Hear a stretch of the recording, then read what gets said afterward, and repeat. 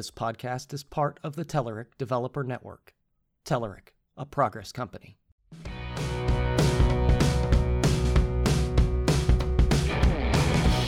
Hello and welcome to Eat Sleep Code, the official Telerik podcast. I'm your host, Ed Charbonneau, and with me today is Jeremy Lickness. Hi, Ed. And today we're going to be talking about AngularJS. So Jeremy, before we get into the Angular discussion, why don't you tell us a little bit about yourself?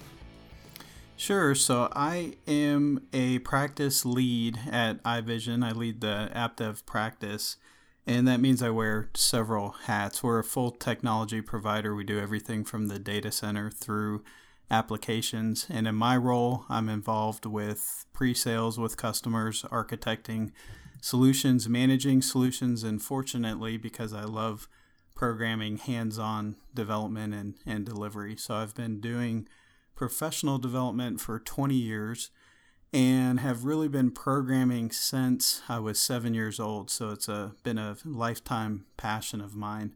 I'm a 6-year Microsoft MVP and have focused on web-based applications for 15 of those 20 years. Most of the applications that I have experience with are web-based and delivering corporate solutions, if you will, through the web. And that is the short and long of it. I do a lot of speaking and writing and have a pretty strong online presence because I'm passionate about it, like to stay involved with the community.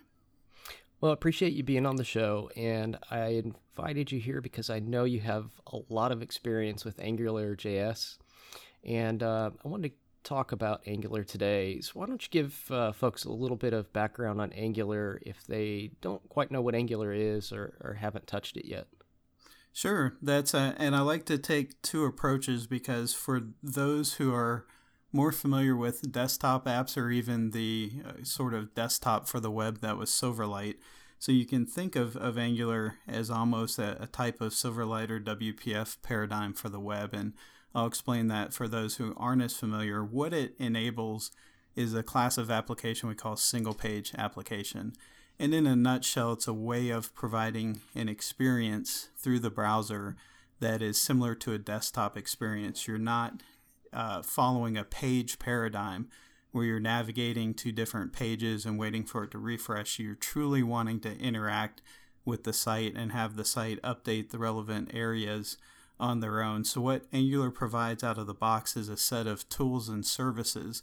Probably the key piece that the web does not have natively is the concept of data binding. So being able to take a template that represents a snippet of HTML and map that to an object in JavaScript that represents data and have that binding take effect so that you can render something for the customer. So it has that data binding and templating aspect, but it also provides a set of services for building modular applications. So you can take components, you can piece those components together and manage dependencies between components. And then out of the box, it makes it easier to do things like request data over web services, like manage certain aspects of the page. And what's really distinctive as well about the way Angular is architected is it was built with testing from the ground up.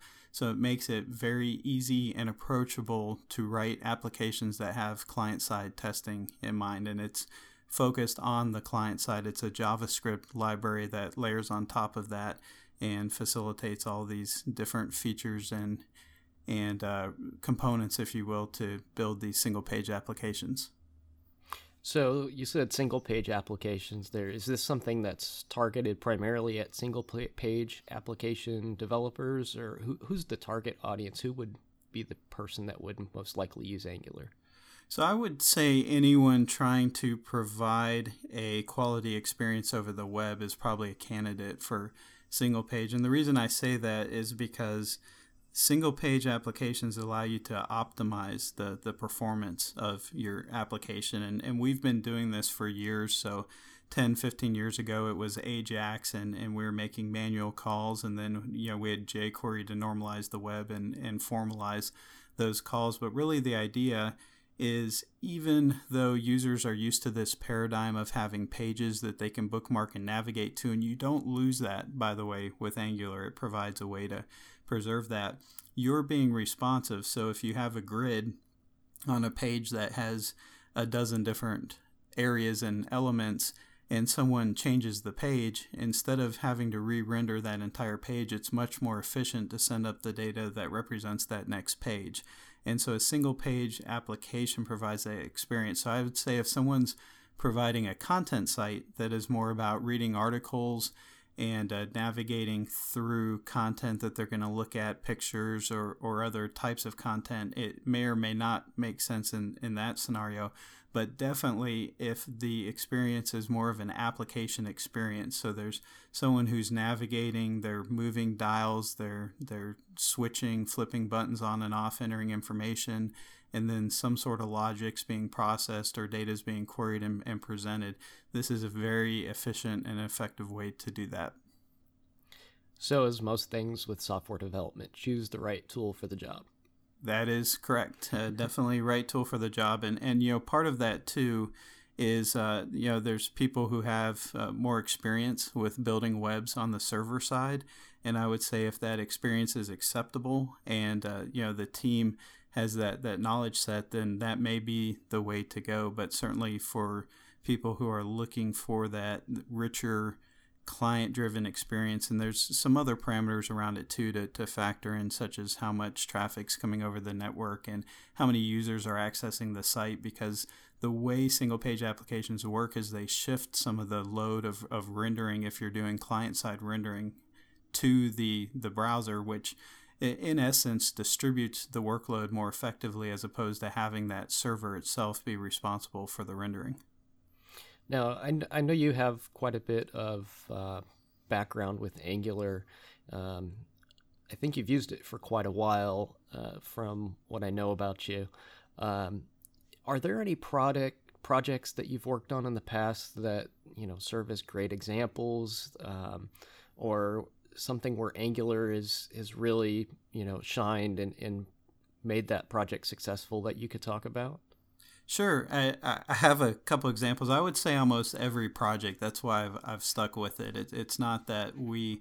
so let me back up. The first project I worked on, which was several years ago, Angular came into the picture because of a proof of concept. So we started building this application. It was a very large application. We had a team of 8 developers that later grew into over 20 developers worldwide. It lasted several years.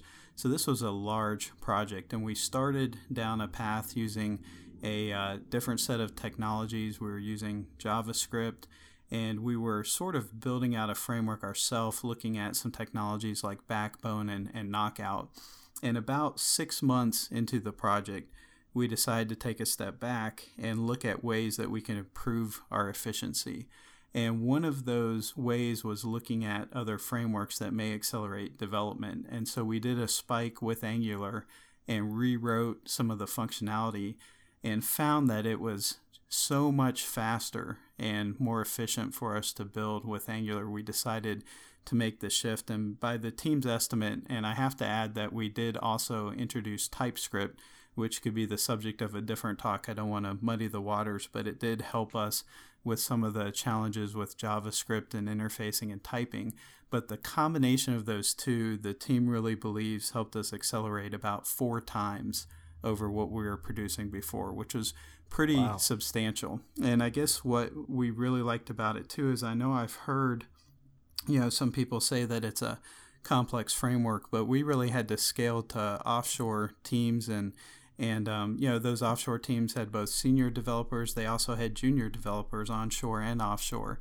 And we had to scale across all of those members. And the fact that we were successfully able to engage those team members, coordinate globally, and still deliver in a faster fashion is really what sold me on it. So you could say we spiked it, we looked at it, and the results spoke for themselves. So that's one example, but then I just have so many examples beyond that project. So we were able to successfully launch that.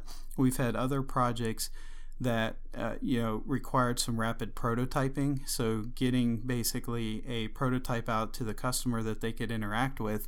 And the component aspect of Angular, the fact that I have this clean separation of concerns, made it incredibly easy for us to have mock data and then turn that into a real project later.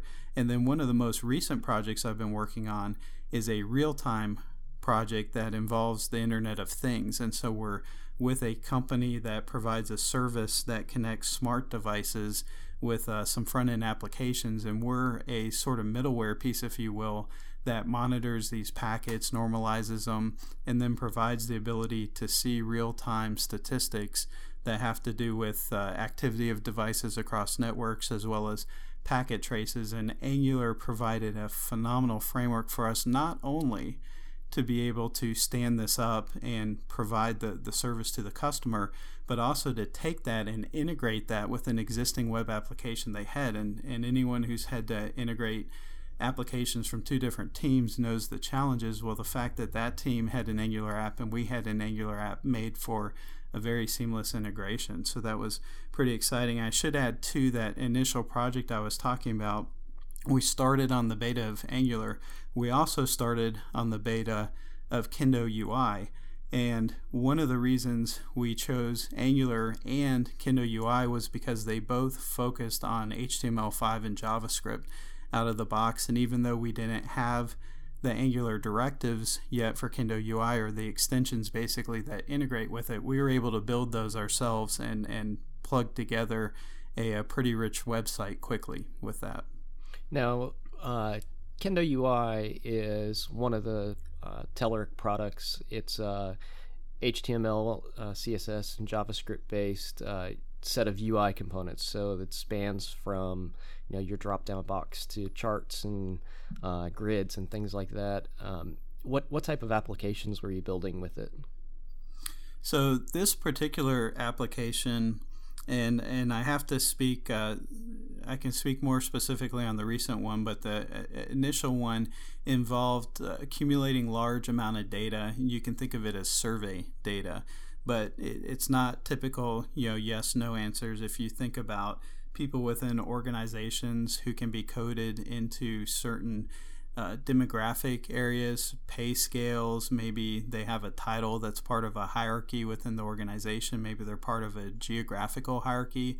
So there's multiple paths to get to the user, and then there's multiple data points. And so we had to build basically a set of workflows that enabled users to explore the data, and that involved some pretty massive grids. It could be multi-million row grids, which we all know the solution is not to load those into the browser all at once, but we had to provide an experience that felt like you had access to this hierarchical data. So we made heavy use of the grid component from Kendo UI, specifically because it was so easy for us. And I know nothing's easy in software, but compared to some of the other controls we had looked at, it was very straightforward for us to customize that control, to connect it with the Angular directives and components that we had, and create this experience that was navigating this hierarchical grid. And then once you drill down, there would be different widgets and graphics to show. So we relied heavily on it for that. The most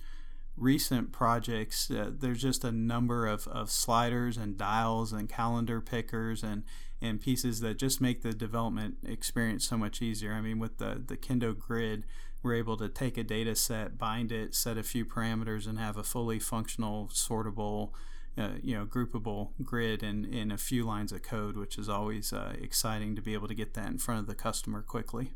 What's nice about the combination of the two is with Angular and Kendo, you have all of these controls at your disposal, and they all use the same domain-specific language. You don't have to use different control suites together and try to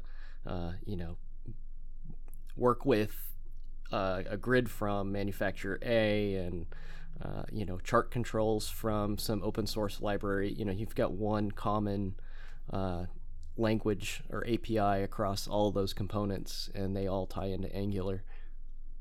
They do, and with the recent announcements, the fact that the majority of the controls, the grid control I referred to as part of the licensed product, but that's just one control out of dozens that are now open source. So literally in an open source project, you can pull down these controls and they're Angular ready out of the box, which makes it easy to stand up and experience very quickly. So you've been working with Angular from pretty much day one then, and you've kind of adopted that. It's your default go-to front-end language. It is, and I'm definitely not. I try not to get into the politics of one framework is better than the other. So, for example, if I have a customer that's on an existing framework, let's say they know Ember.js or Backbone or Knockout, and there's a number of frameworks. We're not a consulting firm that's going to say, hey, we need to shift to this. We like to work with what works for them and make sure their team's able to scale. But when it's a net new project, that is definitely where our core expertise lies. I have a lot of customers who specifically ask for Angular on the project, and we know from experience that we're able to estimate a project that will get results in front of the customer rapidly with a very responsive, fast user experience using that. So that's definitely our preference out of the box is to go that way, because it scales on two sides. One is on the customer side, as far as using and interacting with the application, it provides a great experience. But more importantly, on the development side, we're able to establish standards and reusable controls that make it easier to scale across a team. So if a team member tackles a challenge where they have to build a certain type of widget, they're able to encapsulate that widget, even if that widget itself contains, for example, a Kendo UI control. So I might have a save cancel control. So I'm trying to create the metaphor of every form has a standardized way of saving or canceling. That can turn into a single component that literally you just type an attribute into a cell in your, or into an element on your HTML markup, and suddenly you have that full capability and functionality, and it's reusable across the team. So that's very powerful. It sounds extremely powerful, and you're talking about building this kind of suite of reusable components.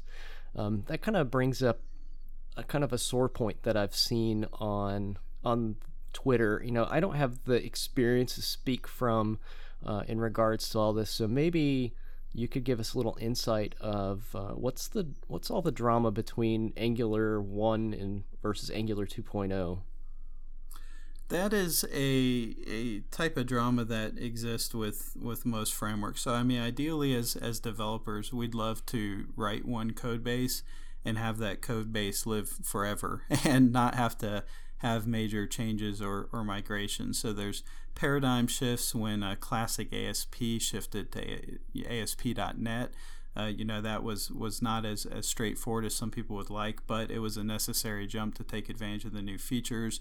But I like to compare it with, and I know this is almost like rubbing salt on wounds for some people, but I really think this is a good analogy, and I know that there's active Silverlight projects and developers, but when there is a transition from people asking for Silverlight projects to people asking for more web-based projects, what we found is the Silverlight projects that were approached with some sound development principles in mind, and that's a clean separation of concerns, testability, modularity.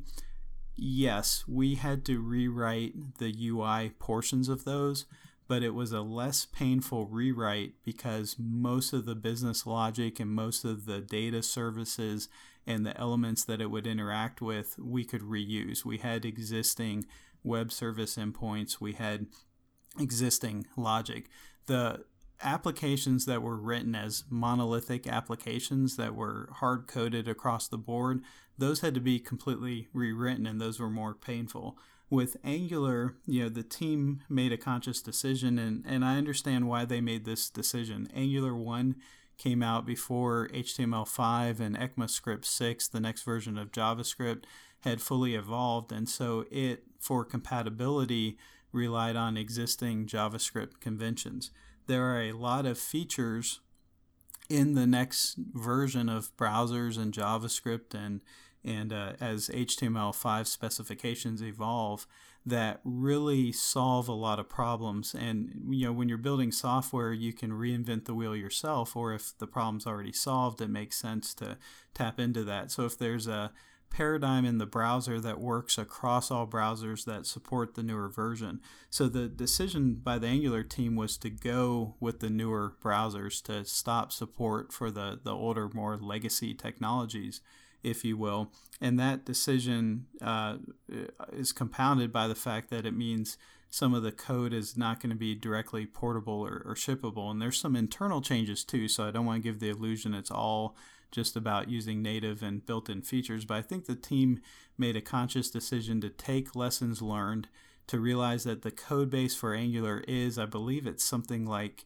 6 or 7 years old. I started using it, I believe, around 2010 timeframe, but it had been out in internal form even before that. And so the decision was made, there's a lot of lessons learned. We're going to provide the best experience possible by moving to a new library that breaks compatibility. There's not going to be a direct migration path. Now, having said that, however, and this is what caused a lot of angst, and there's a lot of people I'm holding off, etc., but I get back to the way we build Angular applications. If you look at our JavaScript code base, you'll see 80% of that code base is JavaScript and 20% is Angular. And what I mean by that is it's all part of the Angular application. But when we're writing logic, when we're writing models that are encapsulating data, exposing information, talking to services, all of those are written as JavaScript objects, and then we use Angular to take advantage of some of the services, for example, that fetch the data, and for the dependency injection aspect so that we can basically reference components and dependencies and have Angular resolve those.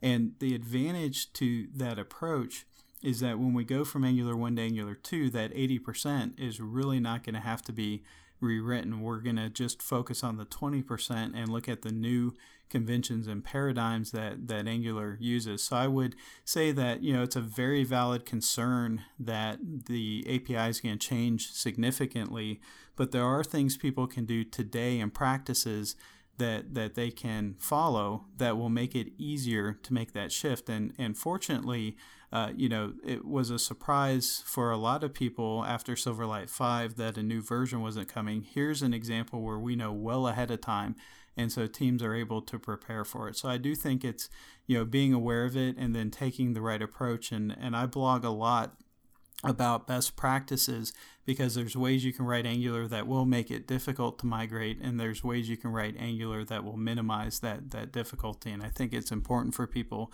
to understand that, and then I think the pain points and the fear will be greatly reduced. So is it safe to say that if you have a more clear separation of concerns with the way your code's written, then that's going to be something that's more easily migrated forward? It is safe to say that, and I've seen that time and time again. I've had that critique that, Jeremy, why are you writing this interface? Why are you separating these? It'd be faster and easier to do it this way. And quite frankly, if it's a day versus 2 weeks, I'm not going to hold on to that if there's a heavy delivery. But if it's really just a matter of, I'm writing the same code, but I'm doing it in the right places and separating it, I've found time and time again that decoupling, that single responsibility, following the principles of making simple, easy to test, easy to use components that string together always makes it easier to migrate, upgrade, update, maintain the software. So while we're on the subject of separation of concerns, one of the things I see when I look at Angular a lot is there's ng tags throughout the HTML. And there's some logic somewhat in the HTML. What's the concern there, or should there be any? Is there any advice that you have for making that as palatable as possible?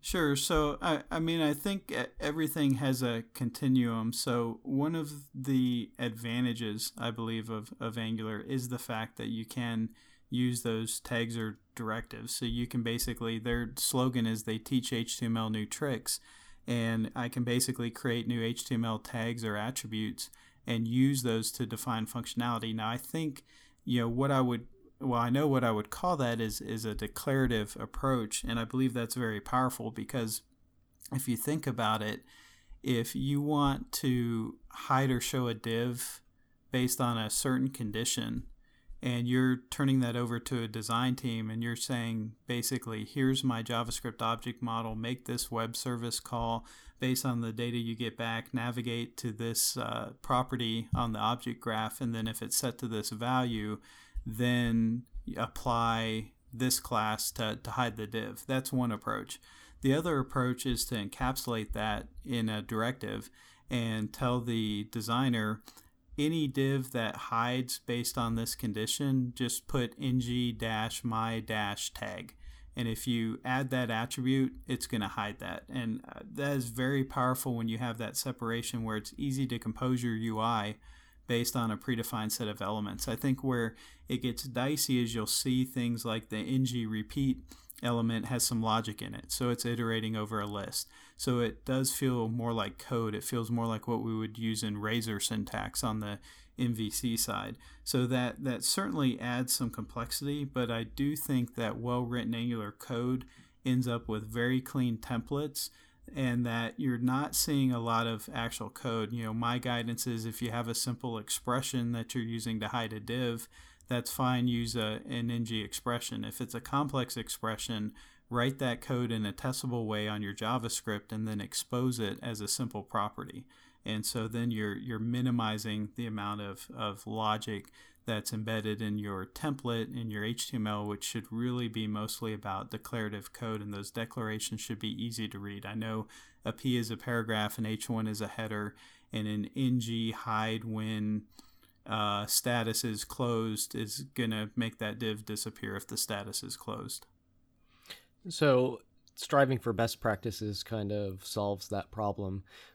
With that said, how do you get to know the best practices? How do you even get started with Angular in general? What are some good resources maybe that people could look at to get going on this? So Angular's own site, angular.org, is a great place to get started. I see a lot of complaints online that allude to the lack of documentation, and that's evolving, but there is a Learn tab on their site that links out to videos, tutorials, and a plethora of information. So that's one place to get started. I don't have the URL. I can provide it.